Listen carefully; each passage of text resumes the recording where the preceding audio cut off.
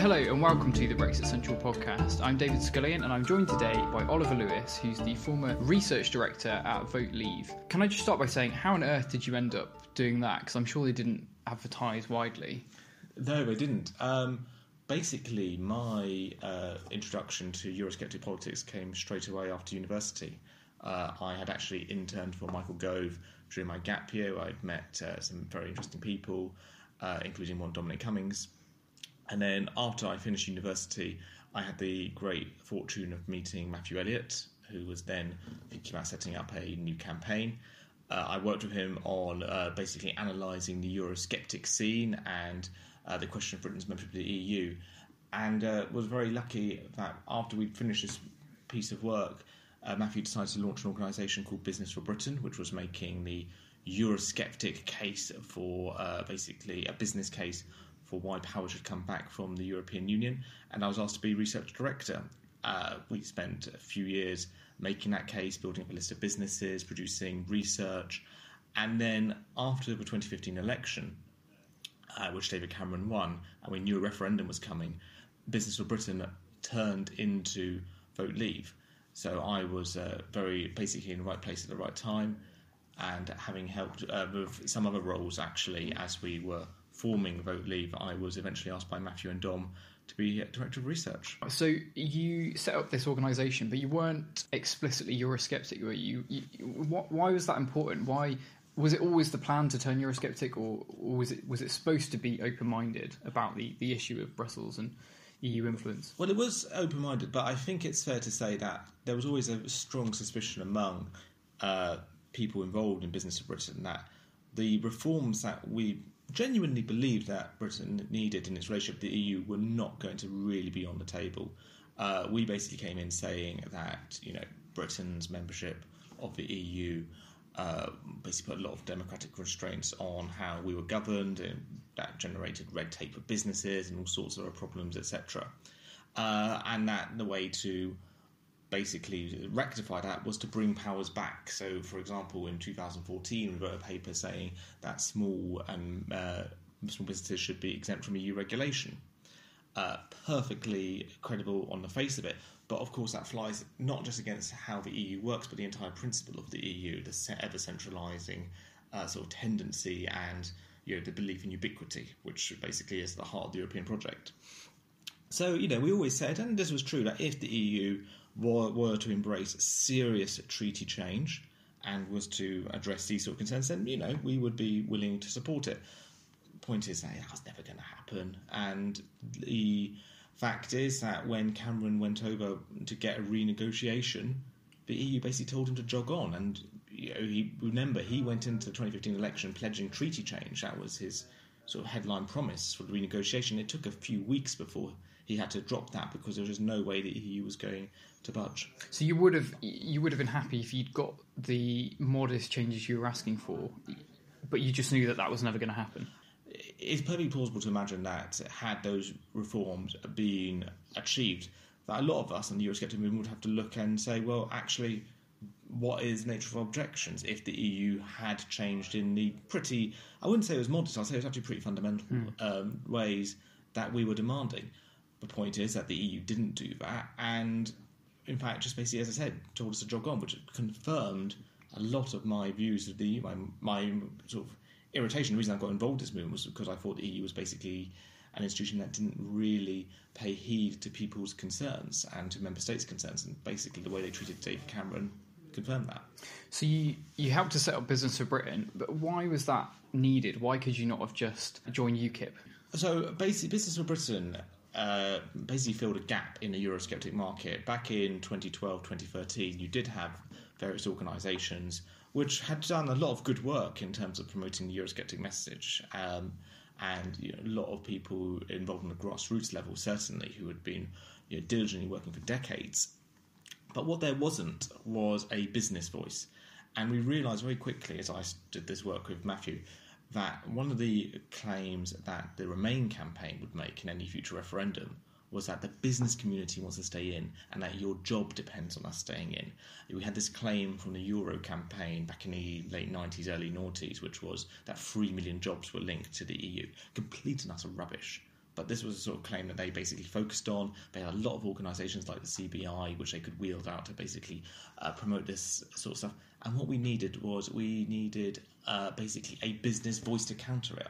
And one of the things we realised quite quickly as well was that while the pro-EU side was very good at basically getting big business on board, what they weren't very good at was getting small business on board, because of course small businesses were the organisations which felt the brunt of the EU regulation. And one of the bits of research that we did was proving that only around 5 or 6% of businesses export to the EU. So the whole point was that the vast majority of British businesses didn't see any benefits whatsoever from EU membership. What they did see was a lot of regulation, a lot of problems, etc. So in many ways, not only what Business of Britain did was, one, it was defensive in the sense of, it was coming in and saying, actually, business isn't united on this. Business is split, and there are businesses that have really big concerns. But on another level, it was also offensive. It was giving a soapbox, a platform to those small businesses who hadn't really had a voice in the debate and who the public wanted to hear from, to articulate a dimension to the EU debate which hadn't been really heard before. So you and Matthew were there, you're setting up Business of Britain. How many of you are there? Is it just you two at that point? Initially, it was just us two. And then what happened was, basically in sort of spring of 2013, Matthew, who did amazing work on this, basically was able to take the ideas that we had generated and launch a campaign. Matthew had a great track record of launching winning campaigns, such as the Taxpayers Alliance. And so he brought that skill to launching Business of Britain. We made some great hires, people like Dylan Sharp, who now actually works in Number 10 for the Prime Minister, George Bristol, who did the development and helped do fundraising, etc. And it became a small team, closely knit, and over time other people joined. Rob Oxley, who then became one of the main campaign spokespeople for Vote Leave. It was always quite tight-knit, but it was nonetheless extremely effective. So there's a massive book that has seemingly followed me around wherever I've gone. I think the last 3 offices I've worked in, called Change or Go. Can you tell me a bit about that? Yeah, so Change or Go was a piece of work which we did in 2015, just before the general election. And basically what that was an attempt to frame the EU debate. We realised that there was a chance David Cameron might win the general election, and that if he does, a referendum was on. And so the point was that we needed to bring together the arguments for why Britain would be better off leaving the European Union, bringing together all the issues which the EU had generated, and at the same time building on what I described earlier, which is this need to make a case, which was that the EU is being unreasonable. So by setting out a series of changes, I think it was 10 off the top of my head, changes that we wanted to see, which by themselves didn't appear too radical. We wanted some treaty change, we wanted powers to flow back. Despite the fact that we were offering changes, we all knew the EU wasn't going to agree to it, because that goes against the principle of a closer union. It goes against the principle of more centralisation. So Change or Go was basically an attempt to bring together both the work that we'd done in Business of Britain, but also other work from other groups, etc., all distilled, accessible, and it was a pretty intense few months to pull that together and write it. But I think the result was quite good. So tell me about that. How it carried on then. So Business of Britain became Vote Leave, and then you were trying to get designation. Just tell me a bit about that, because there were some problems. Yes, there was some problems, and actually quite well articulated in the recent Benedict Cumberbatch film.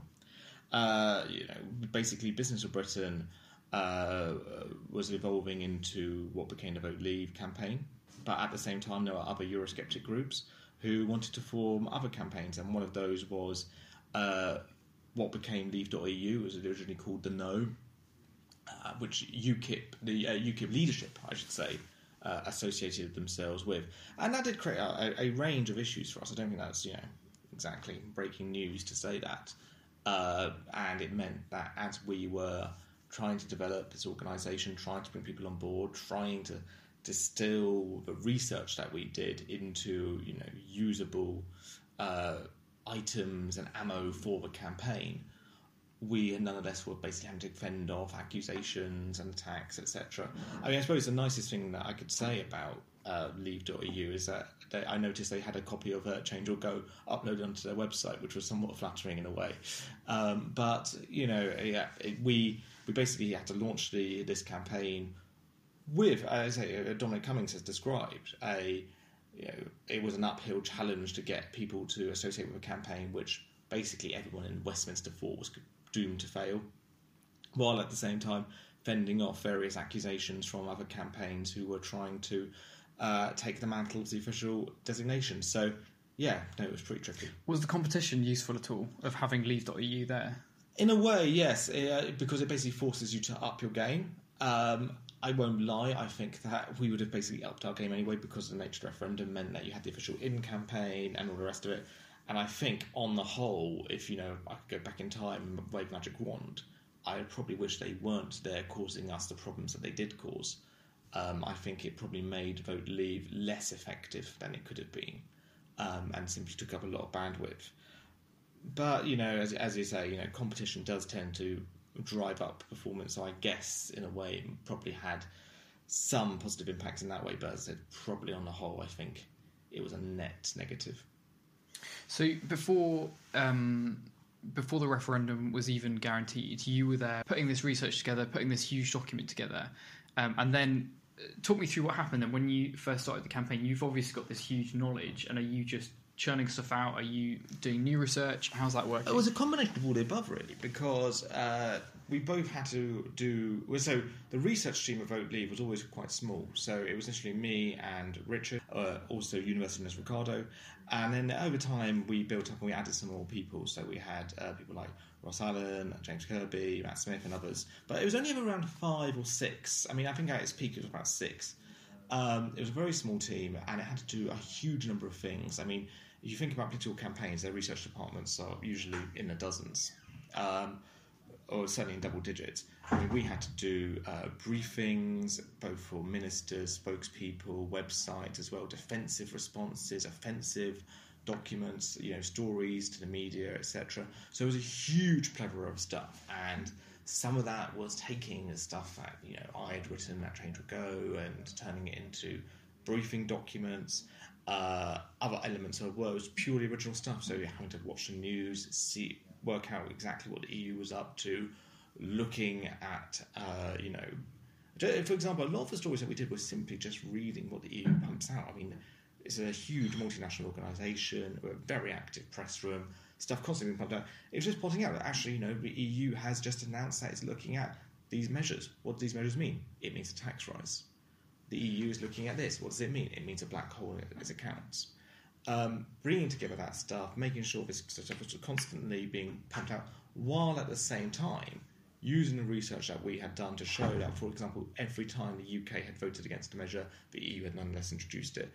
Using it to show that the UK's vote share in all the institutions of the EU had deteriorated over the course of the last 40 years. All these things that basically we could pump out. I mean, one of the things I remember, which I sort of take as a slight badge of honour, was when David Cameron did one of his sort of panic press conferences in the last few months of the referendum. He was saying, Vote Leave is making all these claims. They're saying, the X, Y, and Z about a new budget document that's just been released, and they said X, Y, and Z about our influence in the EU, and so sort of picking up the different strains of work we had to do. I mean, it was very long. It was in at sort of 6 to 7, leaving very early hours in the morning, so 1 or 2 in the morning. But I think the result was pretty good in the end. But how did it feel to be kind of in competition with the whole government? Because before Purdy, you would have had the whole civil service churning out the statistics. Yeah, it's daunting. I mean, basically, you're completely right. In theory, and on paper, the government had hundreds of civil servants and all the rest of it. But we had the advantage of being, one, extraordinarily passionate. We were people who saw ourselves as being in the trenches. And 2, we were nimble. I mean, that was a great thing. We didn't have to go through a whole complicated political process of, basically, which led to, I think, it's fair to say, in reading the accounts from the official Remain campaign, all sorts of bureaucratic problems. We were able to, produce stuff very quickly, check it for accuracy, assess its media worth, and then boom, it was out. So who had the final sign-off then? So basically, it was me as research director. I would basically sign things off, but it was a team built on trust. So people within your own team, you could think something up yourself, and you could basically just get it out without having to go through any. It would go through the media team as well. Like, so you'd have, which was led by Paul Stevenson. We'd say, well, look, we're thinking about doing this, or actually, the media team would often come back and say, guys, we've got a very good idea. This would be a brilliant story. Can you, demonstrate A, B, and C? And we go, yes, absolutely, or I'm not so sure. But what we do is it was dynamic, and it was more than anything else. It was a team of people who rapidly became very good friends. Who trusted each other, who worked really, really hard, all of us. And as a result, we were able to get a system which was very fast, it was effective, it was responsive. And these are also all things, I should hasten to add, which Dom Cummings basically has described in his blog, where he sort of says, the secret of good management is, having seen how bureaucracy operates and is turgid and leads to delays.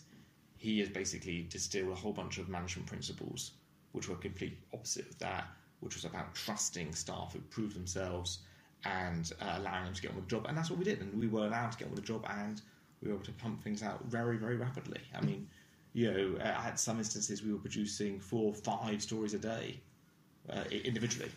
So Dominic Cummings consciously set up that system where you could approve things rapidly. Yeah.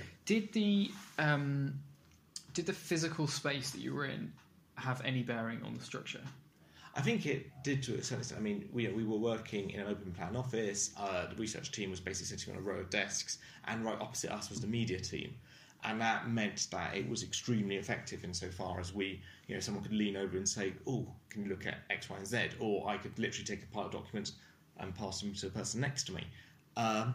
So it did create basically an engine which was just churning away all the time. And I think more in the space, it was the people, and the fact that we were in close proximity to people, which thankfully led to friendships rather than antagonism, which was fortunate, but also meant that, just physically it was very easy to work together. It was easy to, pass on information very fast and just, constantly churn stuff out.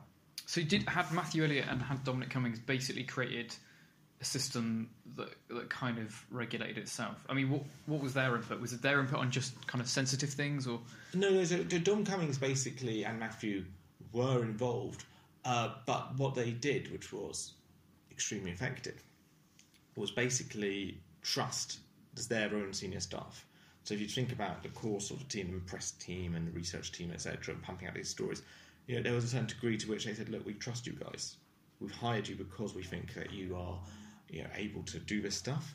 And it just meant we were able to do things quite quickly. And certain instances, there'll be certain things which you'd have to have more involvement from Matthew or Dom, but other stuff actually, their involvement was just not necessary. And we're more sort of everyday sort of stories, etc. You could do it that way.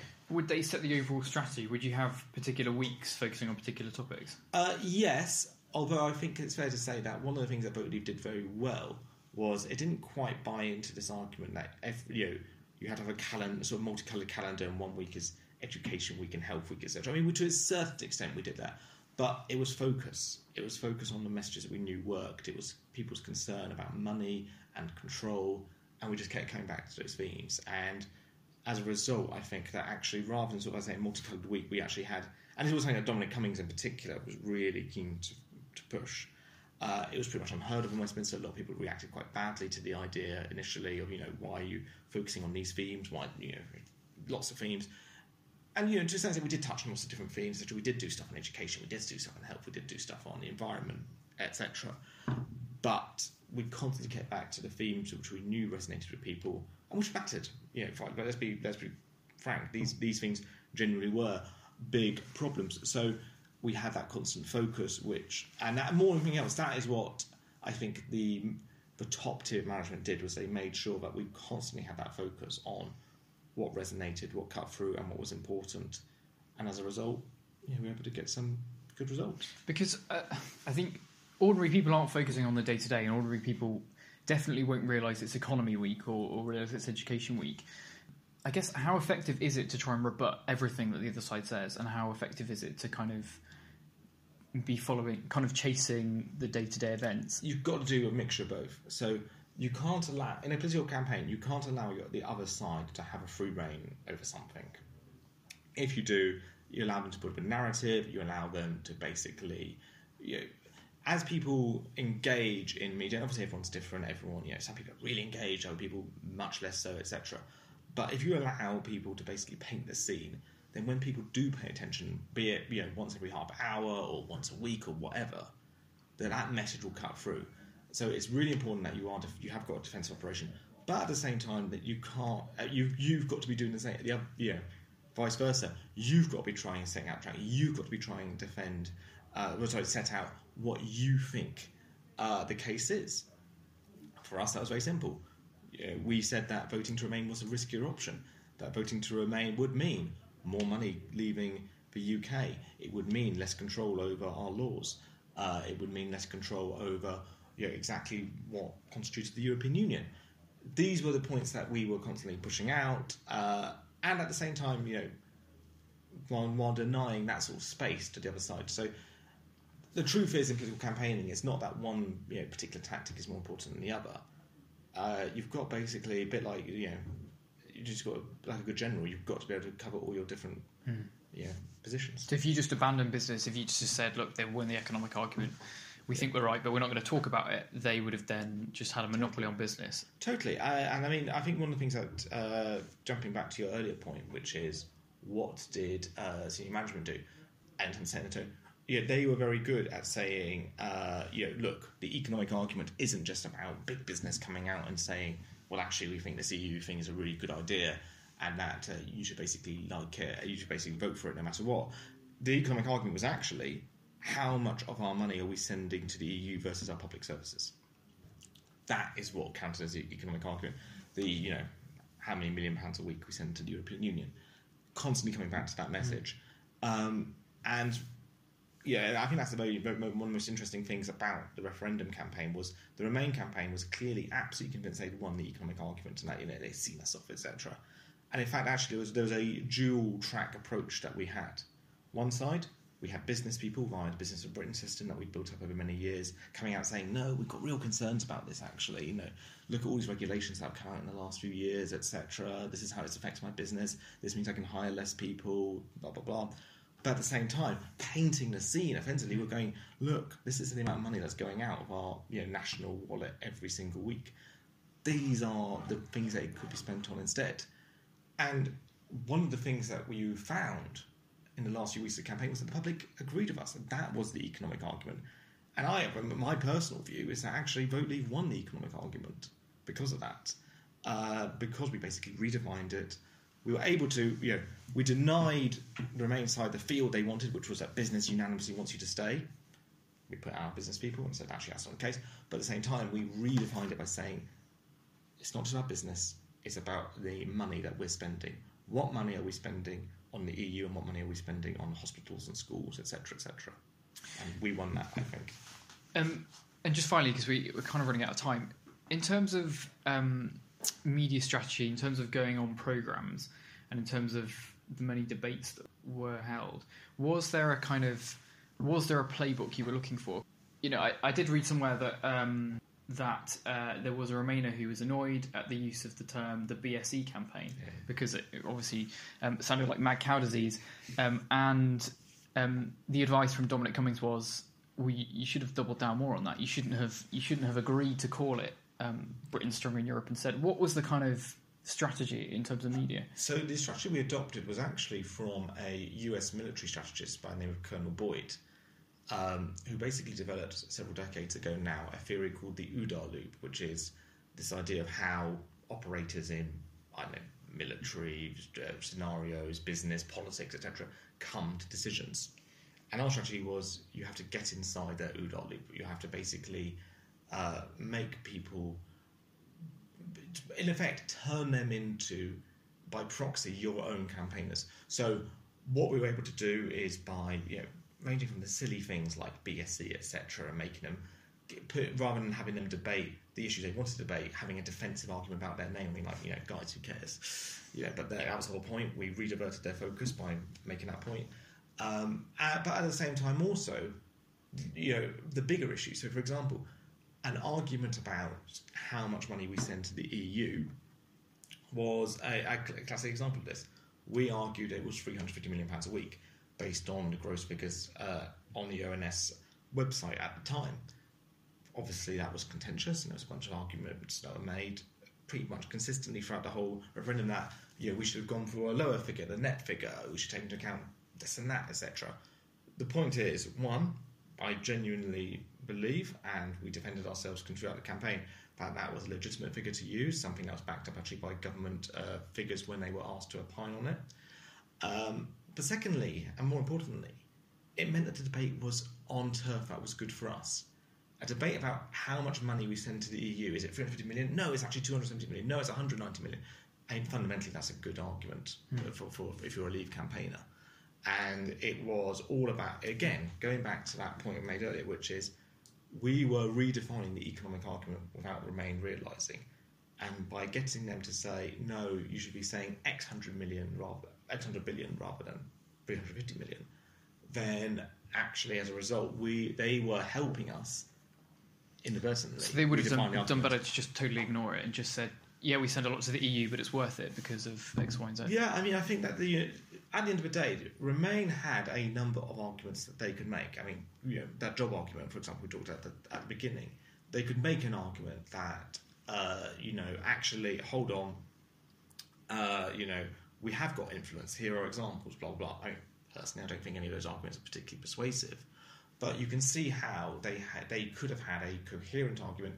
And in the same way that we took the approach of, for them, having a defensive strategy with businesses, but in the background repainting and redefining the argument, I think if I was on the other side, I would have basically said, okay, look, we need to defend against this claim, obviously, we need to say why we think it's rubbish, and etc.